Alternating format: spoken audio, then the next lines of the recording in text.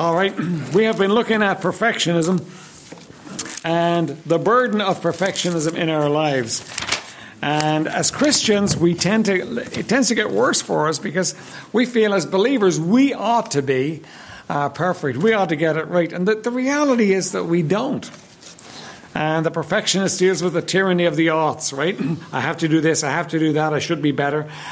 He looks at himself and he thinks he's nothing. There's self-depreciation comes into it. There is legalism that comes into it. There's anxiety that comes into it because we feel we should be better. And then there can be an oversensitive conscience that creates even more anxiety. And then people can get angry. You know what, if you're always failing and you can't think you make it, you think you can't make it, you can end up getting angry. You can end up getting bent out of shape with the whole thing, and bent out of shape with people, and ultimately bent out of shape with God.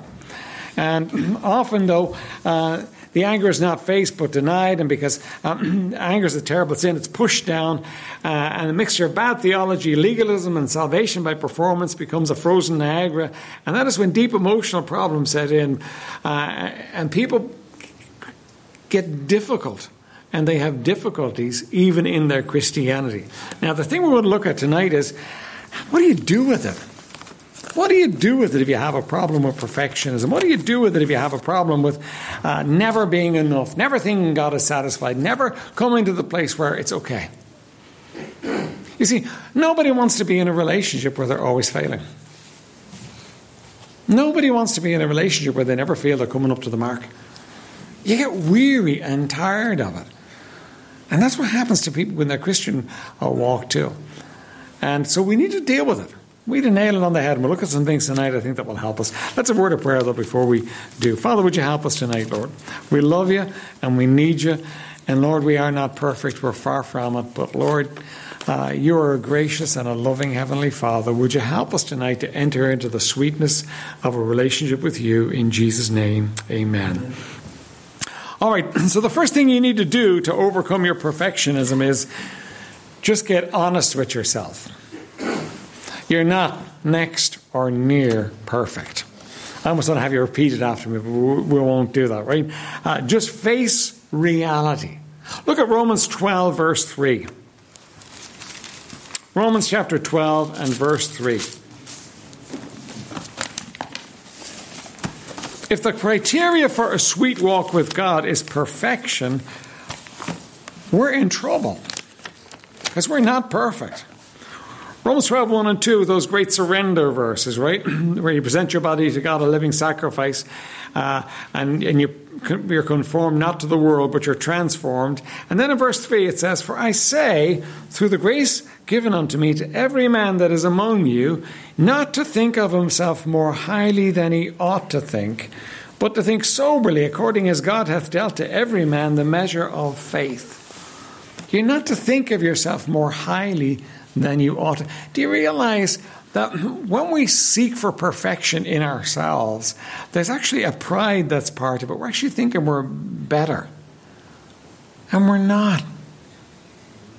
Somebody said that the ground at the foot of the cross is even. It's flat. We all come the same way. And none of us come with our act together and do for God. We all come broken. Helpless, unable. And we come to Jesus on our knees because we're not able, and he sweeps in and he saves us. And he does it. It's not us. And we forget that, though, don't we? We forget that we weren't able, that we came to him broken, and that there's a brokenness that comes to all of us when it comes to salvation. We've got to realize we can't. And we think, well, now that I'm saved, I should be able to. And we start thinking of ourselves more than we are. And pride's always going to be a block, a barrier between us and God. Always. If you follow through the Bible, it's one of the things that instantly becomes a block between you and him. Right? Humility will put you in the place where God puts his hand behind you and helps you. But pride will put you in the place always where God holds his hands against you and says, no, you're not going to do it. And we need to be honest with ourselves. We need to recognize, I can't, I'm not able. God never planned for me to be able in myself to save myself, nor to live the Christian life. Look at 1 Corinthians 4, verse 7.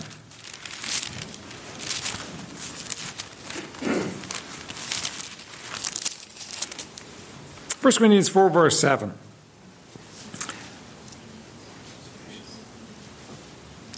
For who maketh thee to differ from another? And what hast thou that thou hast not received? Now if thou didst receive it, why dost thou glory as if thou hadst not received it? Now let's think this through for a second. What's that talking about? What have you got that you weren't given? Every gift you and I have, we've been given. Right? Now, some of you can sing well. Some of you don't sing so well. That's fine too, right? It's make a joyful noise unto the Lord, right? But some of you can sing well. Now, how did you get to the place where you sung well? Well, you practiced and you worked at it and you made it happen. Well, no, that's not really true. You may have improved the gift by practice and working on it. But you know what? You have a gift that's given to you from God. You didn't earn it. You didn't make it happen. It's just something that you were given. Some of you are academically bright. You can go in, you can pick up a book and you can read the book and you can spit out the information at the end of it. Now, how did you get that? Well, I worked hard at school. No, there's an element where the reality is something you were given. And yes, working at it is helpful, and working at it is going to help you to do better at it. But the reality is, it's a gift.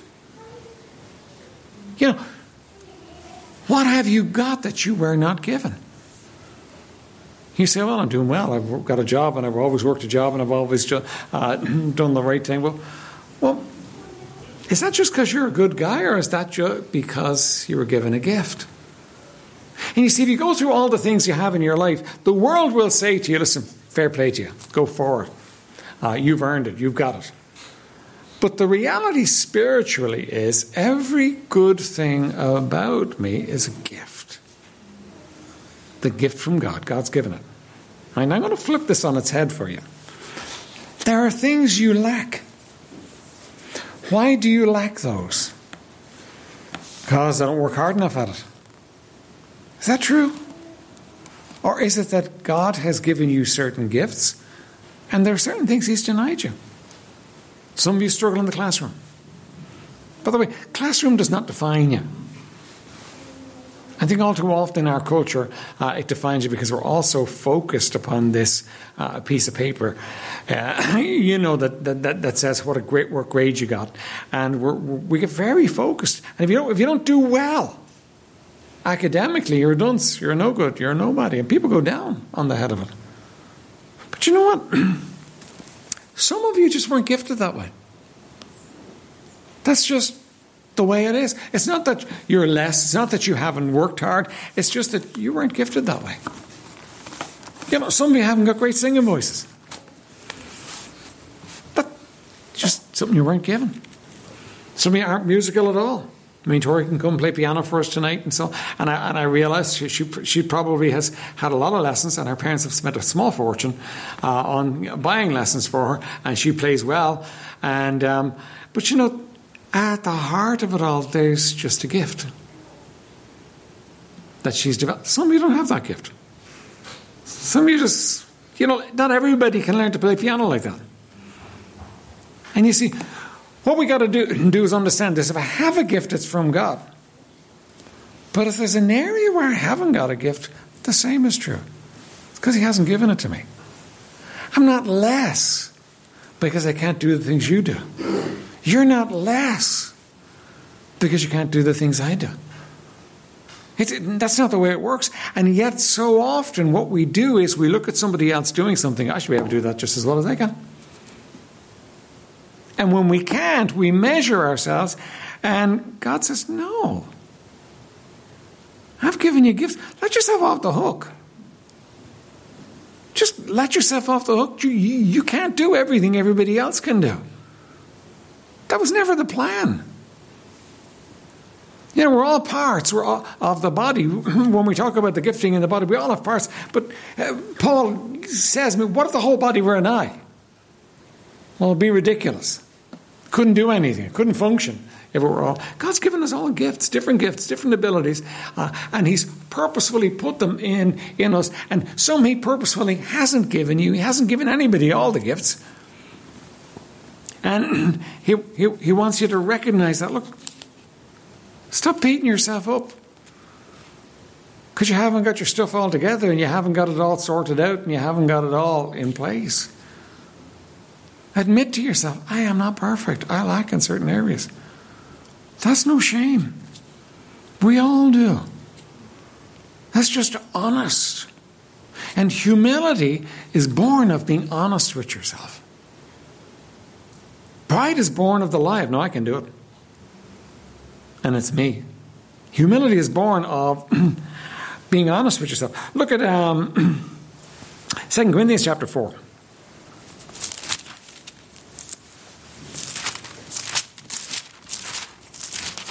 2 Corinthians chapter 4, and we'll start at verse 7.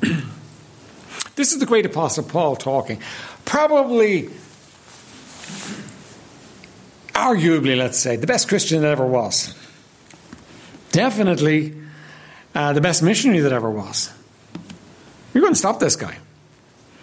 You could beat him up, you could throw him overboard, you could stone him to death. He would get up, shake himself off, and he would continue on being a missionary.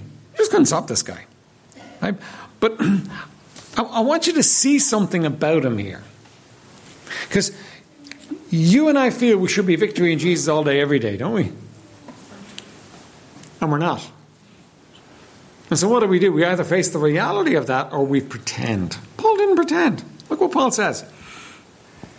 2 Corinthians 4 verse 7. But we have this treasure in earthen vessels, that the excellency of the power may be of God, not of us. An earthen vessel is a clay pot. A clay pot's not about the pot. A clay pot is just something you put a plant in. A clay pot's about the plant. You're a clay pot. Your life's not supposed to be about you. Your life's supposed to be about Jesus. You're supposed to display Him. So it's not about you. It's not about you looking good. It's not about you having your act together. It's not about you always being on top or always being victorious or anything else. It's about you showing Jesus. And Paul says, we have this treasure in earthen vessels, that the excellency of the power may be of God and not of us. In other words, we're just pots. And the purpose of it is so that Jesus can shine. That's a help. You're not supposed to shine. He's supposed to shine through you. But he goes on. We are troubled on every side, yet not distressed. We are perplexed, but not in despair. Persecuted, but not forsaken. Cast down, but not destroyed. Now, without us going into all the words there and what they mean, doesn't sound good, does it? Right? Trouble on every side, yet not distressed. Perplexed, but not in despair. It doesn't sound like he's kind of winning. He's kind of running the race real well there. It sounds like he's under pressure. Always, verse 10, always bearing about in the body the dying of the Lord Jesus, that the life also of Jesus might be made manifest in our body. For we which live are always delivered unto death for Jesus' sake, that the life also of Jesus might be made manifest in our mortal flesh. You know, if you went through Paul's life, this great victorious missionary, you would find this. There were times when he despaired even of life. There were times when, humanly speaking, he wanted to quit. There were times when he really wished he could be in heaven and not down here. And he says, always bearing about in the body the dying of the Lord Jesus, that the life of Jesus might be made manifest in our mortal flesh. Here's the thing you and I've got to understand. In order for Jesus to shine in my life, it's not about me looking good and always having my act together and always getting it right and always sounding right and being right and looking right. It's about me living like me and sometimes failing. And then Jesus gets to be seen in all of it. It's not about me being perfect. Me being perfect would actually detract from Him. God never intended or planned for me to be perfect. He never intended for me to get it all right. And when I think I can get it all right, it becomes all about me. That's not about me. It's about Jesus. It's about Him. It's about looking at Him being perfect and Him being seen in me. So how do you deal with perfectionism? First of all, you face reality. You're not. And you're not going to be. And praise God, you don't have to be. Not going to happen. You don't have. That's not the game plan. That never was the game plan, that you should be perfect. The second thing is this, though. Receive grace. Receive grace. Look at 2 Corinthians chapter 12. We're a few pages off there. 2 Corinthians chapter 12.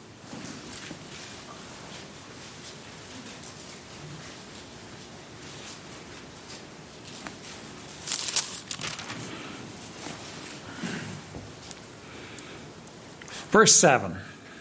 Unless I should be exalted above measure through the abundance of the revelations, there was given to me a thorn in the flesh, the messenger of Satan, to buffet me, lest I should be exalted above measure. Now, Paul says it twice, lest I should be exalted above measure, lest I should get proud. Do you know that the great Apostle Paul could very well have had a problem with pride? He could very well have been lifted up to the place where he had pride. And because of that, God dealt in his life and gave him a thorn in the flesh, a difficulty, a problem, something in his life that just dragged him down. Something that hindered him from being the victorious super Christian that we look back on him and see he was. Something to him that was a difficulty, and he says he was given a messenger of Satan to buffet him, to give him a hard time. Right? For this thing I besought the Lord thrice that it might depart from me. It was so bad in Paul's life that 3 times he went to prayer about it, and he didn't just 3 times, Lord, would you take it away? Lord, would you take it away? Lord, would you take it away? We can imagine the Apostle Paul really went to prayer, and he wasn't quitting until he got an answer. That he went to prayer, and he wanted God to take this thing away.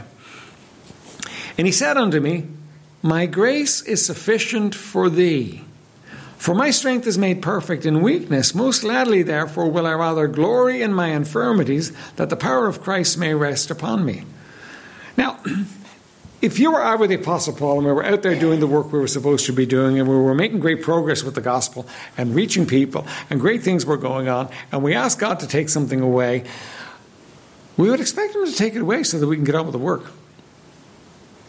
We would expect him to take it away so that we would be able to actually achieve all that he had called us to do. We would think, hey, no problem for God.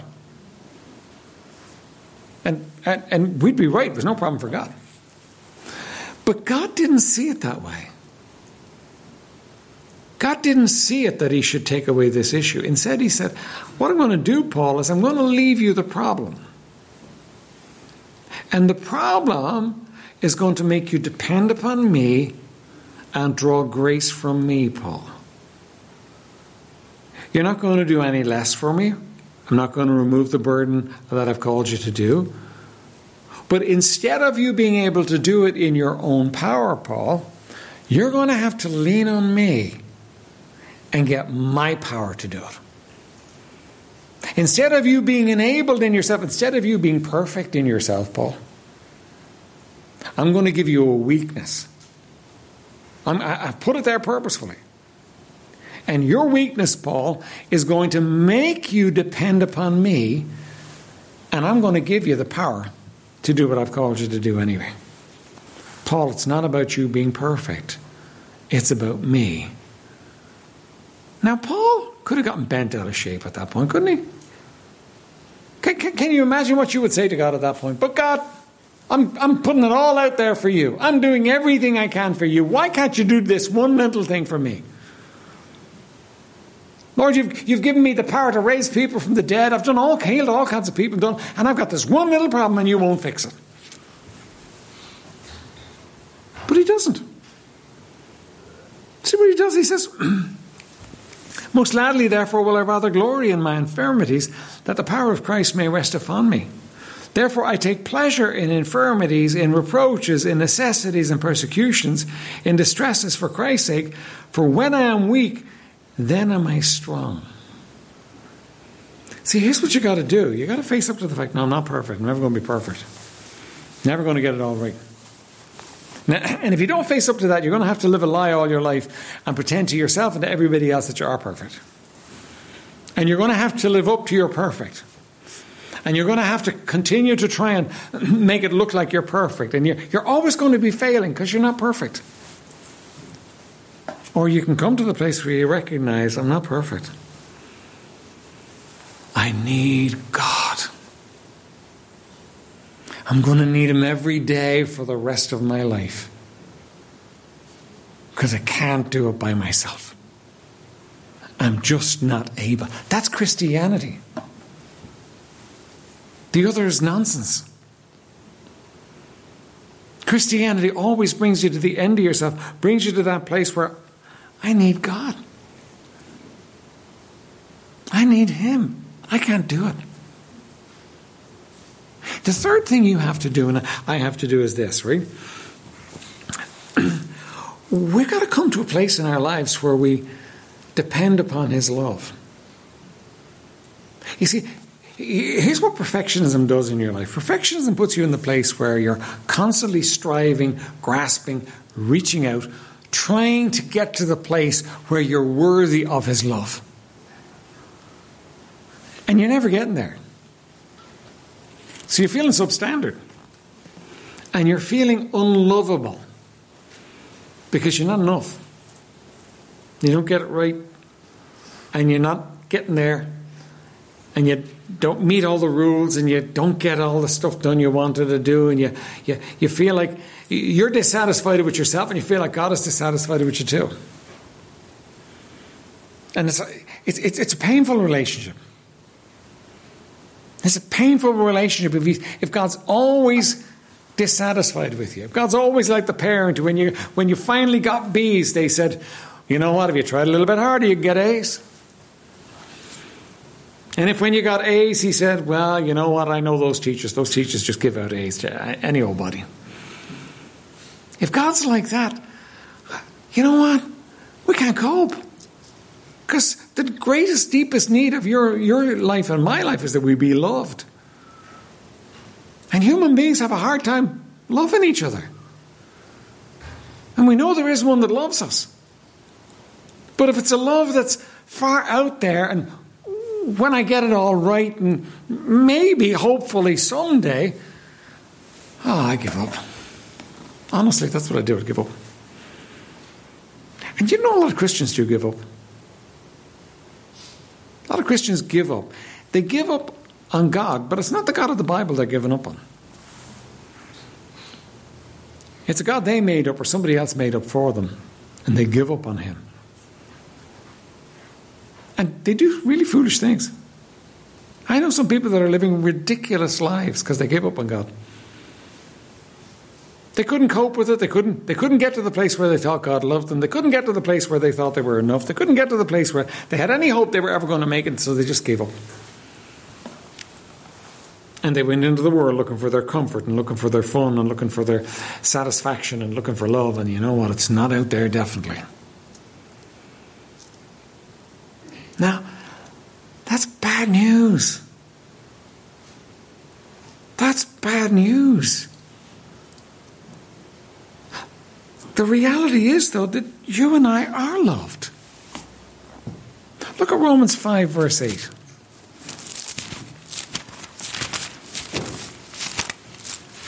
Romans 5 and verse 8.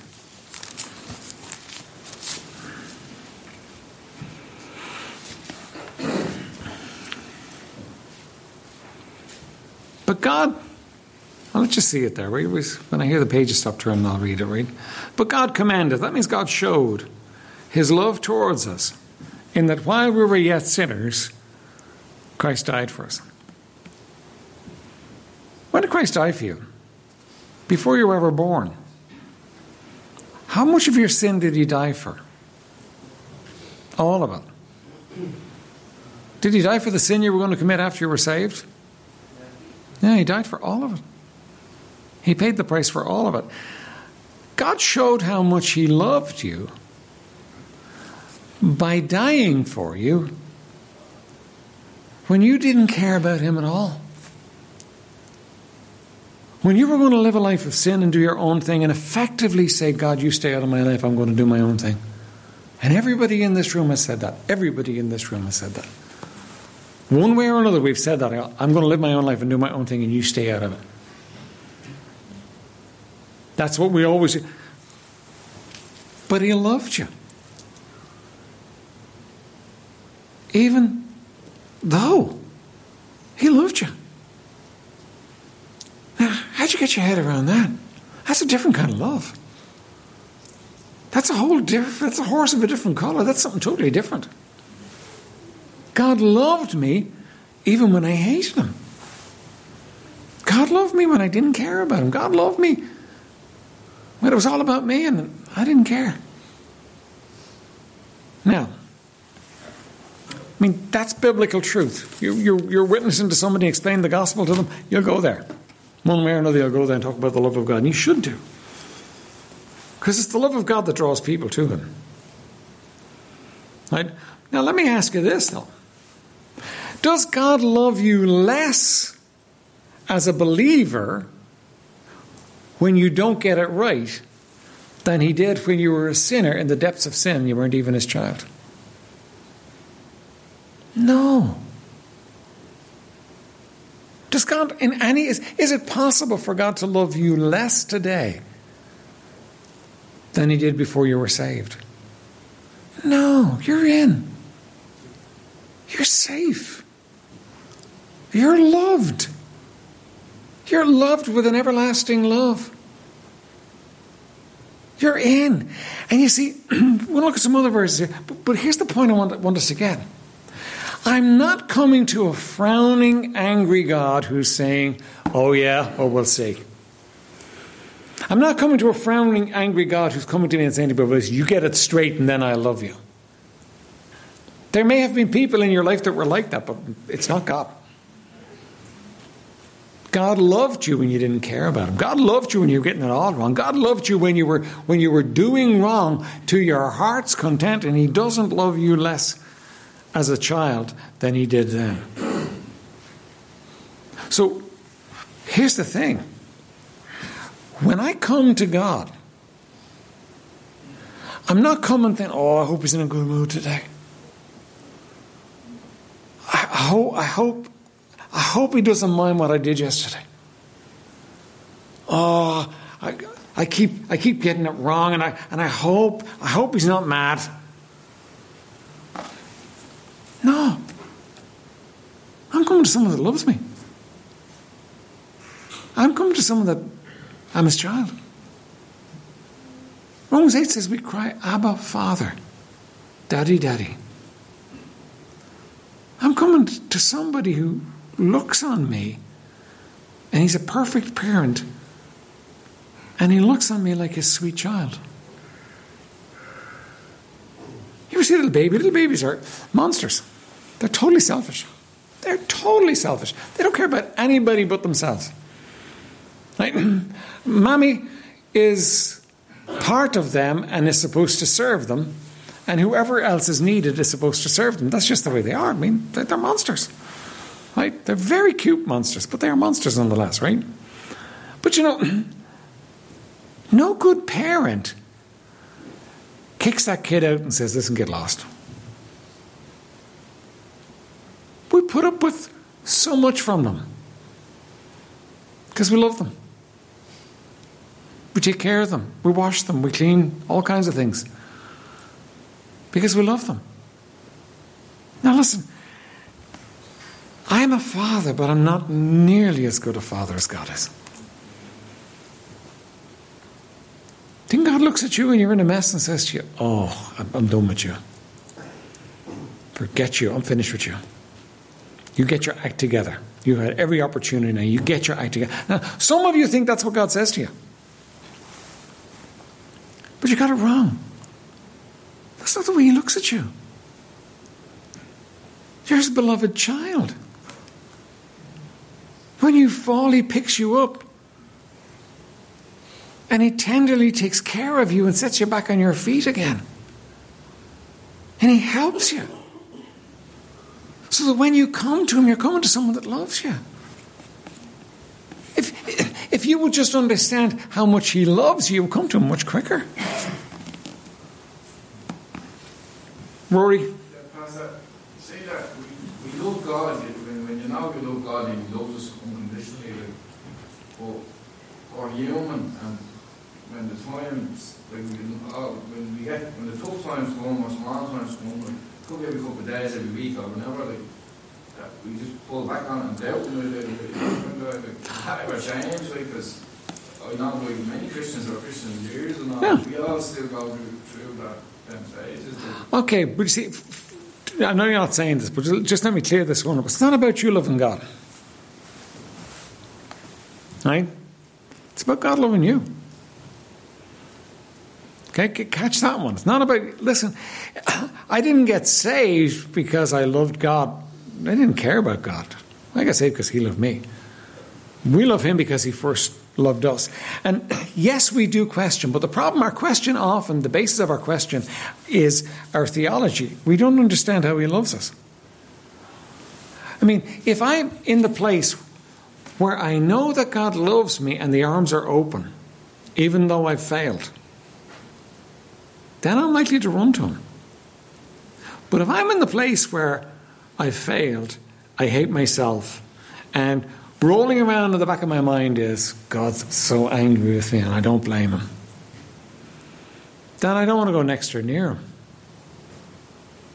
This is important for us. It's important for us to get this. Yeah, that's why, talk about addiction. Somebody goes back the way they came and goes back into addiction, and they feel, oh no, I've blown it. Everybody's sick and tired of me. And God, spoken or unspoken, is sick and tired of me too. And he's not. And what happens is the enemy uses that to drive a wedge between you and God and push you further out from God. When he still loves you, he still wants you, and if you got that, you'd run to him. And you see, that's where we all need to come to. We all need to come to the place where, where when we fail, we flee to him, not from him. Because he hasn't stopped loving us. And that's a theology problem. The problem is, who do I perceive this God to be? Well, if he's like your father that used to beat you when you annoyed him, then the last thing you want to do is go near him when you've done wrong. But if he's like the Bible says he is, then you should run to him. Dad, forgive me, I'm sorry. Of course I will, son. He said, that's too easy. Look, that's how easy it is. That's what the Bible says. And you and I don't have any guide that's better than what the Bible says. Look, Romans 8.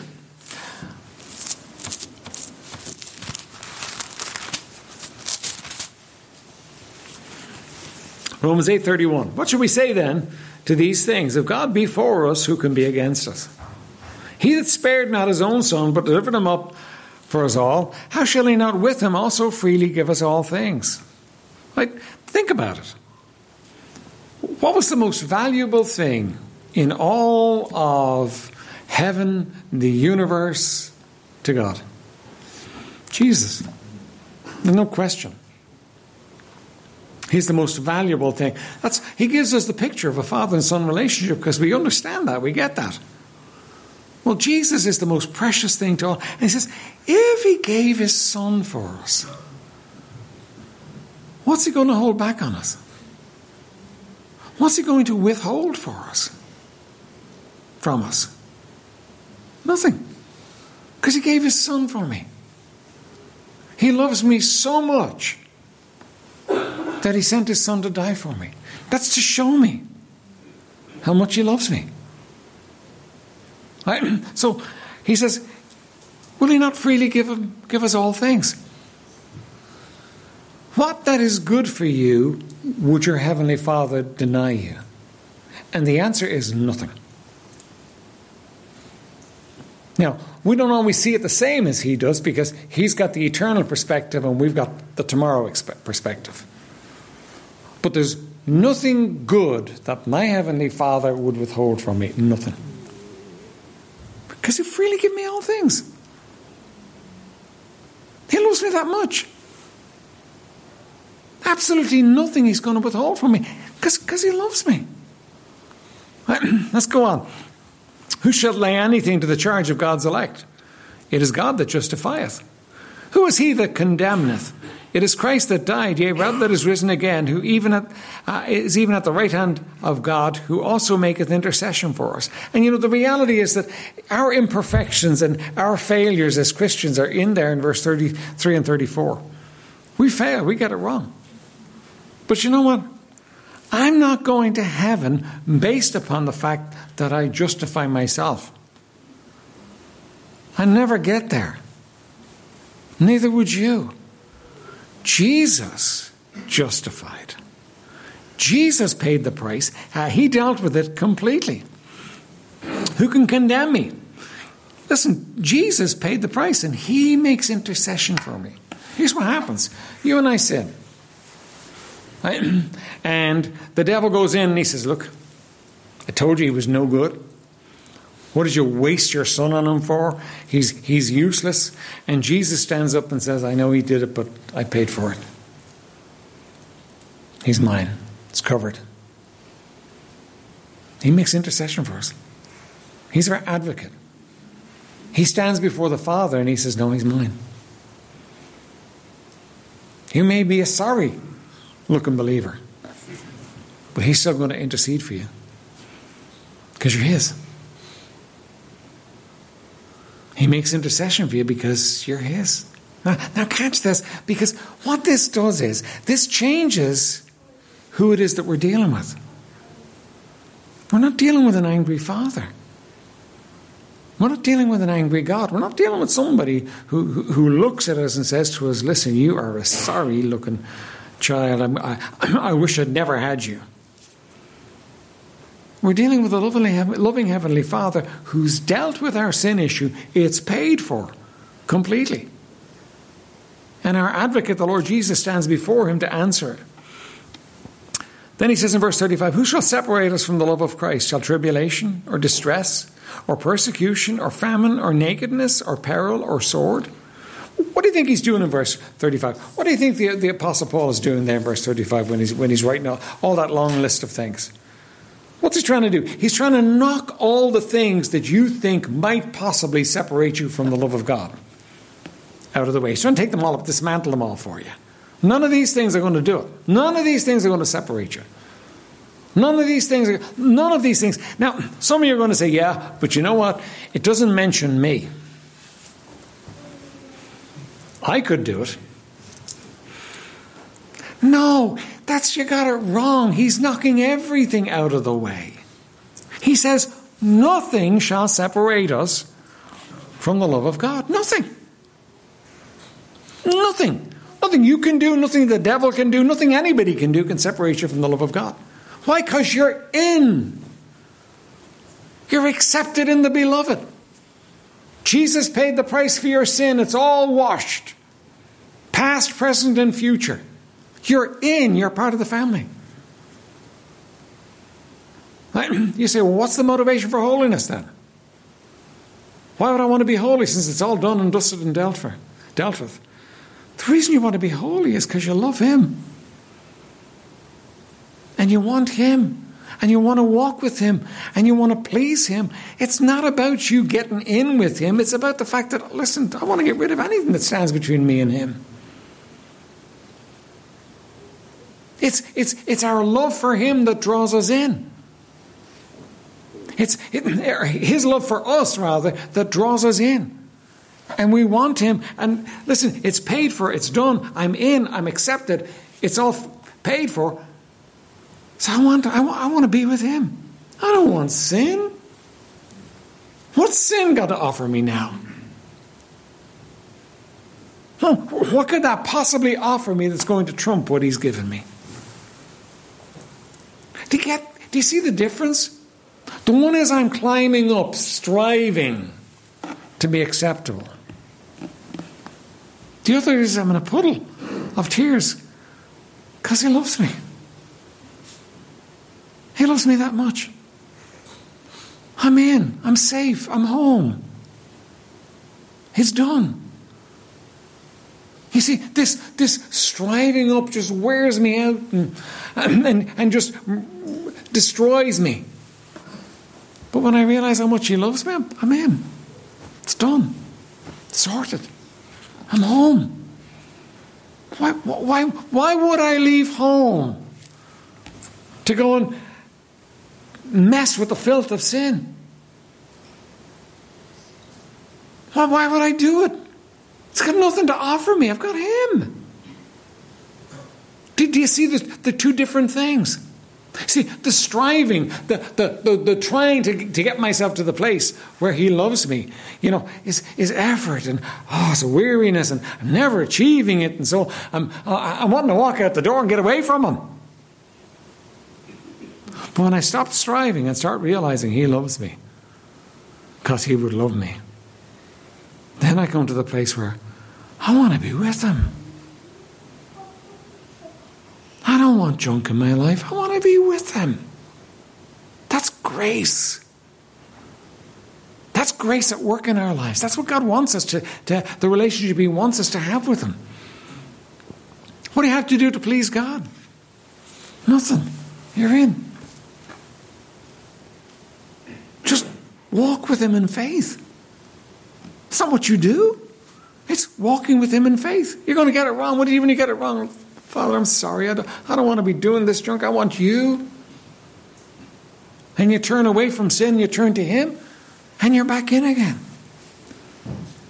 Well, you never left, but you're back in the fellowship again. See, do we see it? You see, me seeking to get it right and to make it happen and to be the man and to be there with God, all it does is wear me out and make me critical of other people because they're not doing it the way I'm doing it. But when I come to the place where he loves me, just because he would love me, then I'm drawn in. Let's finish off our passage here, right? Verse 36, as it is written, for thy sake we are killed all the day long. We are counted as sheep for the slaughter. Nay, in all these things we are more than conquerors through him that loved us. What's Paul saying? Listen, we're conquerors. We conquered because he loved us. On Paul's worst day when they were stoning him, I'm a conqueror. Why? Because he loves me. I'm okay. Because he loves me. For I am persuaded that neither death nor life, and he gives you another lift here, nor angels, nor principalities, nor powers, nor things present, nor things to come, nor height, nor depth, nor any other creature shall be able to separate us from the love of God, which is in Christ Jesus our Lord. Nothing's going to separate. Now, what does that mean? Well, if we take that passage as a whole, what does it mean? Nothing shall separate us from the love of God. Now, what does that mean to you? That means every day,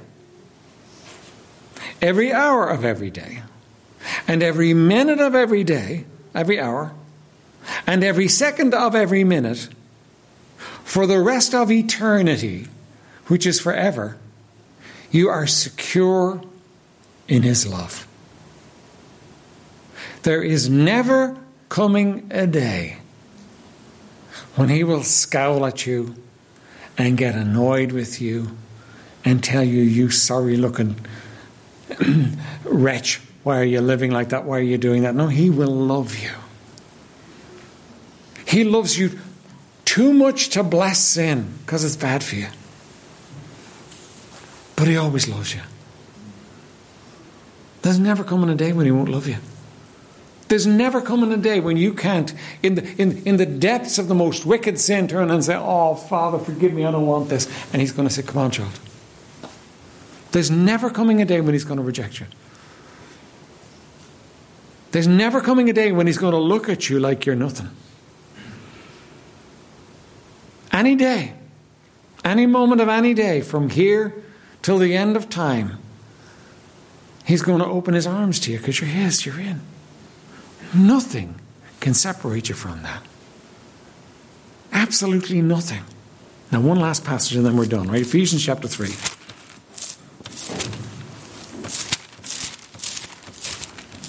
Ephesians chapter 3. Paul is praying for the Ephesian believers, and he's praying for them that they'll get what we're talking about here. Right? Verse 14, for this cause I bow my knees unto the Father of our Lord Jesus Christ, of whom the whole family in heaven and earth is named, that he would grant you, according to the riches of his glory, to be strengthened with might by his Spirit in the inner man. He wants you strong. How? That Christ may dwell in your hearts by faith, that ye being rooted and grounded in love, may be able to comprehend with all saints what is the breadth and the length and the depth and the height, and to know the love of Christ which passeth knowledge, that you might be filled with all the fullness of God. He wants you to know the love of Christ, that you might be filled with all the fullness of God. Do you know what keeps us from God? We're not sure of his love. Oh yeah, we got verses in our heads. Oh yeah, we've been told. But me, today, with my issues, and I'm not perfect. He loves me today, yeah. And he loved you yesterday, and he'll love you tomorrow, and there's nothing can separate you from it. And Paul is praying for these Ephesian believers that they would get it, that they would understand it, they would just comprehend it. That they're in. That there's nothing can stop his love for them. You say, that's kind of dangerous, Pastor. Because if we're in and we can do whatever we like, then, that could give people license to go out and do what they're going to do. Look, it's true. People can do that. People can actually go out there, take it as license and do what they want to do and get involved in sin. They're never going to be happy with it, though. Because that's not what it's about. It's about the sweetness of relationship with him. But you know what? That's the only message that draws people into the place where they want to live for him and walk with him and enjoy him. That's the message of the Bible. You're not perfect. You're never going to be perfect in this life. But his love for you is not conditional on you being perfect or anything else. His love for you is unconditional. He loves you because of who he is. And he loves you, warts, sin, and all. And he never will stop loving you. Listen, that's the glorious message of the New Testament. That's the glorious message. There's not a better message out there anywhere. The message is he loves you, you're in, you're his. Now, if we would just accept that, give up trying to be perfect, and live in that sweet, humble relationship with him, do you know what happened? We would find that sin's not the issue it is. No. We would find that the draw to go our own way and do our own thing is not as compelling. It's not as much fun. In short, we would find ourselves becoming holy. You see, the Bible says this. The Bible says that Christ is the end of the law for righteousness to everyone that believeth.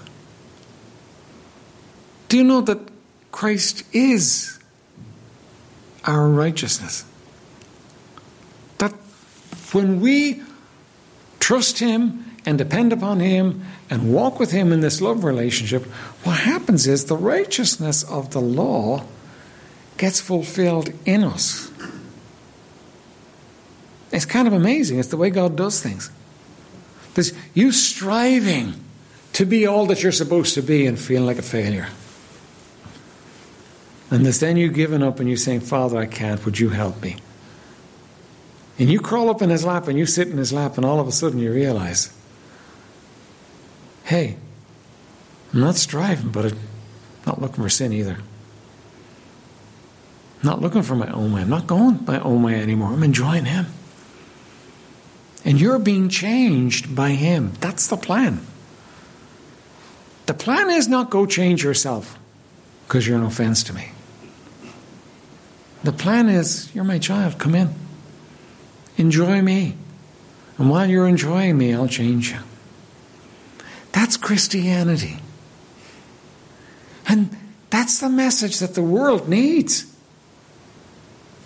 It doesn't need another religion. It needs to know he loves us. It's okay, we're in. We're safe. And that's the message that Jesus gave them. He gave them that message of love. We need to drink deep. Drink deep. And enjoy all that he's given us. And we'll find that we're holy. Because the world doesn't offer us anything. And we'll find that the world gets to see Jesus through us. And Jesus is the most attractive being that's ever walked this earth. And when we let him manifest himself in us, they're drawn to him. Not to us, because we don't get it right. We're not the standard and we don't get it right and we haven't got our act together. But they're drawn to him. That's why Paul says we have this treasure in earthen vessels, that the excellency may be of him and not of us. That's what the world needs to see. And his plan is a good plan. If we'll recognize his love, stop striving to be perfect, face reality about ourselves, receive his grace, and depend upon his love, miracles happen. And that's the only kind of Christianity that really counts. Miraculous Christianity. Let's stand for prayer.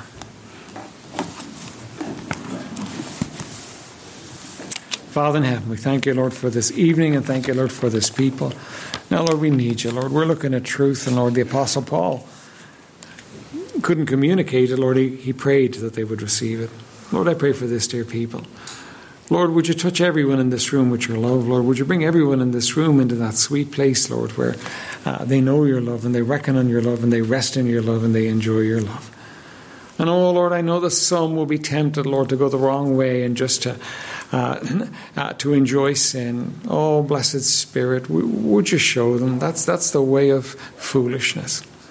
And I know others are going to be tempted, Lord, to continue striving to be good and to make it happen and to be the best kind of person, to be perfect. Lord, would you show that one too, Lord? It's not the way, it can't be. But would you have us to come to rest in you and to rest in your love and to enjoy you? Blessed Spirit of the living God, would you do the work that no man can do? And Lord, we'll thank you in Jesus' precious name. Amen.